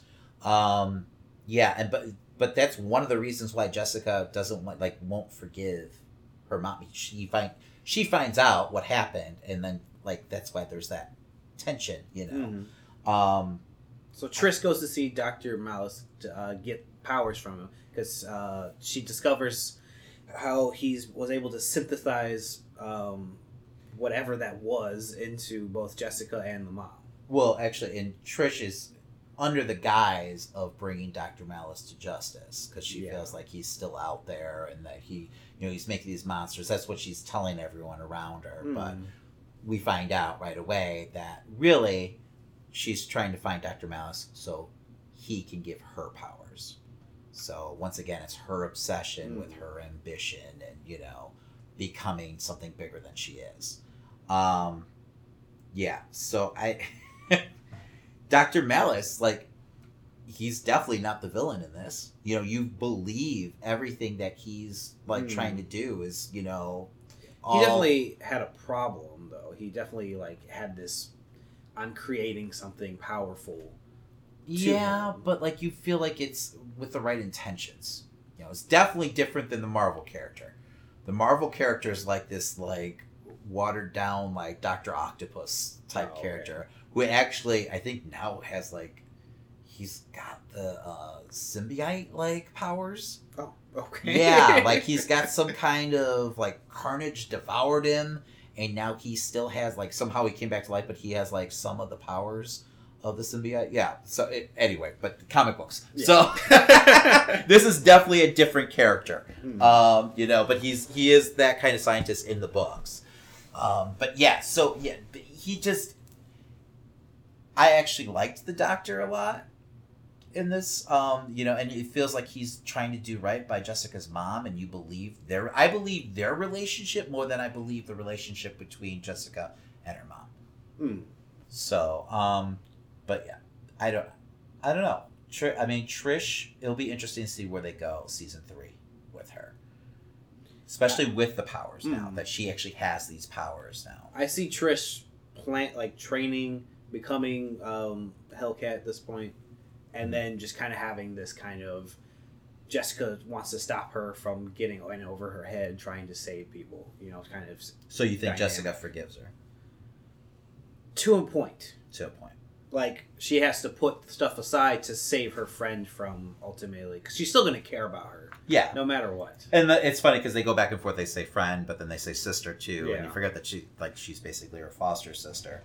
My favorite episode is the Cray Cray episode where they do the flashback between like Jessica and Trish. Trish is like basically become like a pop singer. Yeah. You know, I did enjoy that episode a lot. What we really needed was another episode with Jessica, like, kind of going back and forth with her mom, saying that she doesn't believe that's who she is, you know? I felt that she grasped this being her mom way too fast. And that kind of took a Well, and out then of she it. meets with her in a restaurant, right? Before she finds anything out, and she doesn't even, like, recognize her voice or anything. Like, I Yeah. know her face is different, which feels very, like, soap opera-ish. Well, if you're not expecting to run into your mom after 12 years... But you don't feel like... I don't know. I just felt like she would have been... And maybe they didn't want to, like, ruin the surprise reveal, you know, that this is someone that she... Because you would think that, like, you know, you seem familiar to me. Like, you see... I don't know. I don't know if you ever forget your mom's voice. I mean, they could have thrown in a line like that, like... Yeah. I recognize But then I something think like that would have showed their hand, too. So I understand why they didn't. But just that, like, reveal of, you know, her in the basement of the doctor's house and, like, smelling the perfume and everything like that. Like, okay, so the scent of her perfume is going to make you, like, Mom, but not her voice. You know, that seemed a little, I don't know. Maybe I'm just being a little nitpicky. But whatever. So, but yeah, moving on from Trish, what did we think of Malcolm's arc? I loved Malcolm's arc in this. Yeah. I did. I enjoyed it too. Because he's probably one of the most likable characters, you know, in the whole series. So, I really thought they did a great job, you know, of dealing with his addiction. Yeah, facing his demons. Even his interactions when he goes back to school to do more investigating. And he runs into, like, his old girlfriend and he has to, like, painfully get through that. It was all just very... Yeah, he still pickpockets her. Yeah. I mean, all for, you know, a good reason, a good cause, but still, yeah. You know, and you felt like he was, like, really trying as a character to better himself. You could see, you know, his need to please Jessica and, you know, become a different person than he was. Well, he was trying to please two people that were both just... out of their minds at this point. You know, both Trish and Jessica, who are both just knee deep in their own substance and demons at this point. Yeah, and Trish definitely uses, once again, uses Malcolm to get what she wants. She actually throws him in the trunk of a car at one point. Yeah. I mean, Trish really is the villain of this story, right? Is it just pretty me? much? But you know, and I mean, I love that character the first season. I really did. And I love the character. She's just complicated now. But I could definitely see her. I could see her being the villain in the third season. Like, I wouldn't be surprised if they didn't go that route. do you think the power gets to her head and she just has a I don't know. trip? Or... There's definitely going to be become like a confrontation between them. Oh, yeah. You're going to get a fight scene. That was another thing I had a problem with this season. The lack of like real like super heroics, if you will. There's not much, you know, I know it's not that story, but there wasn't like huge action sequences in this, you know, show. You know, so I think maybe that kind of made it feel more like a soap opera to me at times. Like I was watching a drama, you know, like a CW drama. Not that it was a bad thing because I'm fully invested in the characters, but, you know, like if she didn't like once in a while jump really high or, you know, break, you know, a doorknob off, you'd almost forget that she, you know, had these powers. But Malcolm, back to Malcolm. Yeah, I really did enjoy his arc. I really did. Another arc I really enjoyed was Jerry's. Yes. Yeah. Although it felt kind of like unnecessary. Oh yeah. like Completely. it had nothing to do with the actual story that was going on, the main story that was going on. I mean, thank God it went full circle. Like, there was still a slight element that was attached to Jessica's story. Because at first, those, like, first, like, 6-7 episodes, and you're just going through this, and I'm like, why does this matter to anything else that's going on in this entire story? Carrie-Anne Moss is fantastic. Oh, yes. I mean, she might have actually stolen the series, with her performance. But I don't remember this character being this big of a character in the first one. I know she was, she had a role in it, but they like, definitely she's, interacted, but it wasn't like near this, like where it was like, this is a Jessica Jones character. And to me, that like almost felt like they, once again, like the Marvel Netflix shows, they go 13 episodes except for Punisher, and I believe Punisher was Defenders. Defenders was 8, right? Where they don't have enough story. Like it felt like they were, it was a good story, but it was filler, to me. Because really at the end, like, did I need to, unless, speaking of season 3, does Jerry end up being, like, a villain? Because she's not a great person. No. And the end of that story is very... Dark? Yeah. I mean, you don't fuck with her, obviously. So, I mean, and then she's sick, spoilers. She's been diagnosed with ALS. You know what I didn't need out of her story? Why did Nelson need to show up? I think it's just a little like a little Easter. I know, but it was just that's like... fine. I don't mind that, but that goes back to like, hey, it's all in the same... Like, Turk shows up, too, That felt more in place than... Well, Foggy works with her, though. Yes, but why would he go out of his way to show that he cares that much? I guess it's Foggy Nelson, but... Yeah, it's Foggy Nelson. That makes sense to the character-wise. And then she helps them out at different times. So, I don't know. For me, it felt really weird when he showed up. Well, I didn't recognize him at first for some reason. I was like, wait a second, that's Foggy. So, I mean, yeah, I didn't mind it. It was literally like a minute. So, you think he's out of the job, or did she take him with? Oh, I don't know. Yeah, that's interesting, right? Because at the end, she basically wins her own practice. Like, she gets enough of a settlement where she can start on her own. She gets like most of her clientele. So, I mean, she's going to be a force to be reckoned with. But is she, though? Because she's going to continue to decline. Well, and that's going to be interesting to see where it goes. So, like, I mean, really, I feel like this season set up for, story down the line. This felt like part 2. Yeah. Like how I would have met, not to compare it to Empire, but this is just like, it's the darker season. It's just playing up until what's it's definitely the next... a second act. Yeah. But for Jerry, I'm saying, like, I feel like it's definitely going to set her up. Like, I feel like there's going to be more for her to do with Jessica, in the 3rd season. It's kind of setting up her character where she's going to go. Because I feel like she's not going to stop trying to find a cure. Especially since now she has all this power. But yeah, no. What about Janet McTeer? Well, her mom? Was her Alias? Not Alias. Alyssa? Alyssa, thank you. I was like, no, that was the boyfriend's business that she named the company after. Yeah. I don't think I needed that origin either.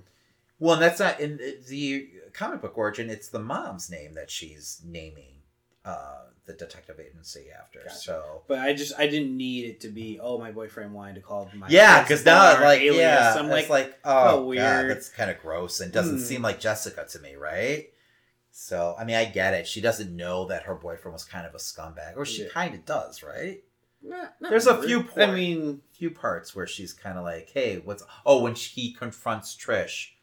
She says, why don't you go talk to your sister? And then he comes to the bar and then he basically tries to sell her to get like her to back his bar. But that's it really. So she doesn't know any better, but still it just feels kind of out of character. I mean, isn't that the reason she holds on to the jacket as well? Is because of him? Is that? Because she got she stole the jacket while she was with him. Yeah. I guess that's true. That could be right. Yeah. She just doesn't ever feel like the sentimental type, so it just feels out of place, but I get it. Whatever. She was a great kid. She was scary. Jessica's mom. She felt unhinged at times. She felt like a full character, at least. When she wants to kill the other PI. Yeah. just because he's been in their way and he tried to kill them, and like she has no remorse for it. You know, Yeah. she's like, She I'm going goes to do what from- I have to do. This is just what I feel. 0 to 10. Mm-hmm. You know, quickly. You know, and she's powerful. I like the fact that they made her more powerful than Jessica. So it made sense. Mm-hmm. You know, why Jessica would be, you know, in fear of her. Not just, you know, like this is my mom, but no, physically I can't take her anyway. Mm-hmm. So I did like that aspect. I thought it was well performed. How do you feel about her, you know, dying at the end? I was fine with that. I felt like that was the necessary route. You know? Yeah, I'm glad too, because I don't think I'd want to see this relationship go further or have that plot thread hanging, you know, in the 3rd season. So, but it's so weird because Jessica's literally going to join her. You know, she's going to run off with her at the end, you know, even though she's made all these horrible choices and she doesn't know whether or not, you know, she's going to be able to control her in the long run. You know, Jessica can't choose has family. Jessica has this loyalty to her mom. I just she wanted to see doesn't that built. seem to have, like it didn't feel like it was earned, Mm-hmm. you know, to me. And I think maybe that's another reason why, you know, I'm just kind of so on this season. Like I would recommend it to anyone who was a fan of Jessica Jones the 1st season. I just don't think it's my favorite, like, of the Marvel Netflix, you know, seasons. Oh yeah. So I mean, nothing's going to surpass Punisher, man. Yeah, no, I don't know. I just was expecting a lot more, I think. I really. And then what about Oscar? Jessica's boyfriend. at the Oh. Yeah, it was fine. end. Yeah. What about I had no Jessica's problem. arc? Where are we left with Jessica? I mean, Jessica, she's got closure, I guess, a little bit, but Well, at the end, Malcolm is kind of on his own, Mm-hmm. right? He's started working for the enemy, basically. I don't think that's going to last long because he's a good dude, regardless. You know, I feel like it's kind of like just trying to get Jessica jealous. They kind of share that like glance back at the end of the and if hallway. he's making this much money, why doesn't he move out of that apartment? Well, once again, I feel like he wants to work with Jessica. Yeah. But then, yeah, you've got Jessica kind of like discovering that she needs people. Yes. You know, that's kind of like she can't do this alone. She can't keep on pushing people away. Which made me kind of wish that this was before Defenders, because that would have gone into this whole... How weird is it that they don't even mention anything that happens in Defenders? I don't think that they were sure what was going... I feel like these were on 2 different pages at the time. Because it was in the works, wasn't it? During that... Oh, yeah, I'm sure. During Defenders? So, like, does this... I mean, this obviously... Because Foggy's with... what's her name? Right? Mm-hmm. He's working with her. But that was happens- established in Daredevil 2. Okay. So, could this possibly take place before the Defenders?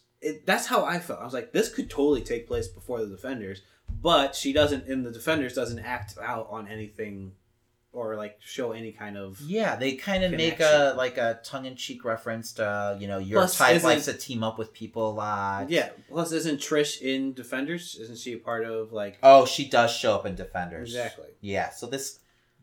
But this would have felt very interesting if it was before the Defenders. And Okay. especially if you got to play with that dynamic of Trish not being friends with her Okay. and stuff like that, but still... What does Trish do in the Defenders, though? If this is... Okay, so this is before... Okay, I see what you're saying. So this is before the Defenders.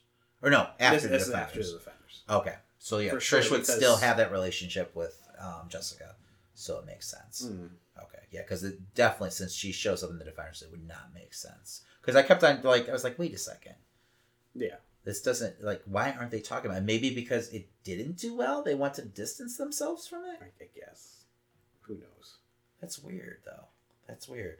Because I really would like, just a mention. It doesn't have to be but that was a pretty big moment. She's really mourning Matt's death at the end of Defenders.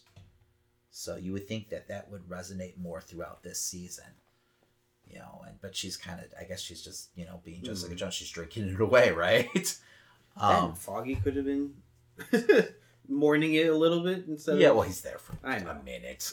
What do you want with a black? I'm just going to keep complaining about Foggy. A black. You just don't like Foggy. You know, with like a black armband with like DD on it or something like that. Maybe a little too on the nose. But yeah, Jessica's arc was interesting because really I feel like she's kind of left off in the best place.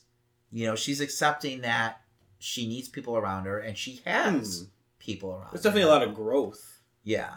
I mean, I felt like she really did use Oscar a whole lot, you know, in between. I mean, all these characters are using each other and manipulating each other. But I feel like her intentions are sincere, you know, and I feel like I believe their relationship. I don't know if I'm a huge fan of the character of Oscar. You know, I feel like he's kind of plot devicey, Yeah, you know, it was just like... He's just the he just happens sexy to... artist, landlord guy. You know, Ex-con. that old, you know, ex-con who can make, make IDs out fake of IDs. nowhere. I was like, yeah. okay. He's a giant, sexy plot device, right? Yeah, but whatever. It worked, right? Kind of. I like the kid. Oh, yeah. I You like know? the kids' elements. Yeah, I felt like that kind of brought a different dimension to Jessica, too. But yeah, no. Yeah, I mean, what grade would you give this? Out of... Let's say 5 stars. 5 stars. I would give it a 4. You give it 4? I'm going to go solid 3. I just don't think it lived up to the first season. You know, that's where I'm at. I feel like, you know, if the first season wasn't so great, I'd probably give it a higher ranking. Now, don't get me wrong. I don't think this was better than the first season. No, I'm sure it's first season for you. That's like, what, right? Hand in hand with like The Punisher? Yeah, pretty much. Like your Netflix, your favorite Honestly, Marvel Punisher Netflix shows? has taken over, but yes. Okay. Which I think is fair. The first season of this is great. You know, I've got probably, for me, it's probably a 2-way tie, you know, between maybe a 3-way tie. I really did enjoy the first season of Daredevil a lot. So, I don't know. They're all really good shows. Oh, yeah. Except for Iron Fist. Fuck that shit. And we're still getting a second season of Iron Fist. Yeah, but like the second season of Iron Fist feels like it's going to happen like right away. Like I think they're in post-production for that. Yeah. Why the hell did it take so long for Jessica Jones season 2 to come out? The show was a hit. The first season was a hit. I don't know. They had a plan. They wanted to get each show out, then have the Defenders, and then continue. That's what they were doing. But Daredevil got a second season. I don't think they had the full plan for the Defenders at that point. Okay. They did the first Well, season. they announced everything together. I don't know. Whatever. Those Netflix people don't know what they're doing. Now I think everything's going to be faster. I hope so, because I can't wait another 3 years for the third season of this. You know, and it really doesn't sound like they're going to do a Defenders sequel. You're not going to get a season 2 of the Defenders, not for a while at least. You know, because Kristen Ritter said it actually, like she's not sure if they're going to go down that path again. So I don't know. 3 years is a long time to wait for a TV show. Yeah. You know, so. But this is Netflix. This isn't the same type of Yeah, but they've style got tons of money. They can do whatever the hell Yeah, they I know want. what I'm saying. I'm saying just Come on, pump this shit out. They have this weird schedule plan for it. Yeah, I guess, and maybe they're trying to follow like a specific story narrative. So, and this just kind of fit perfectly for Jessica Jones. You know, We'll see where any of them are after the events. and of who knows? Maybe Infinity Jessica War. pops up in Luke Cage. Who knows? You know, I doubt it, but you know, I wouldn't be upset about it either. Yeah, so we have Luke Cage, then Iron. But Fist, now we right? got freaking Oscar's in the way now too, because I just want I want Jessica and Is he really in the way? Well, no, Luke will see to that, but I just want Luke and Jessica to be a thing finally. Oh God. Anyway, so that's gonna do it, right? Yep, that's gonna do it. That's gonna do it for a Jessica Jones review. Watch it Definitely. Watch it. Come back. Listen to us again. and call us idiots. These guys don't know what the hell they're talking about.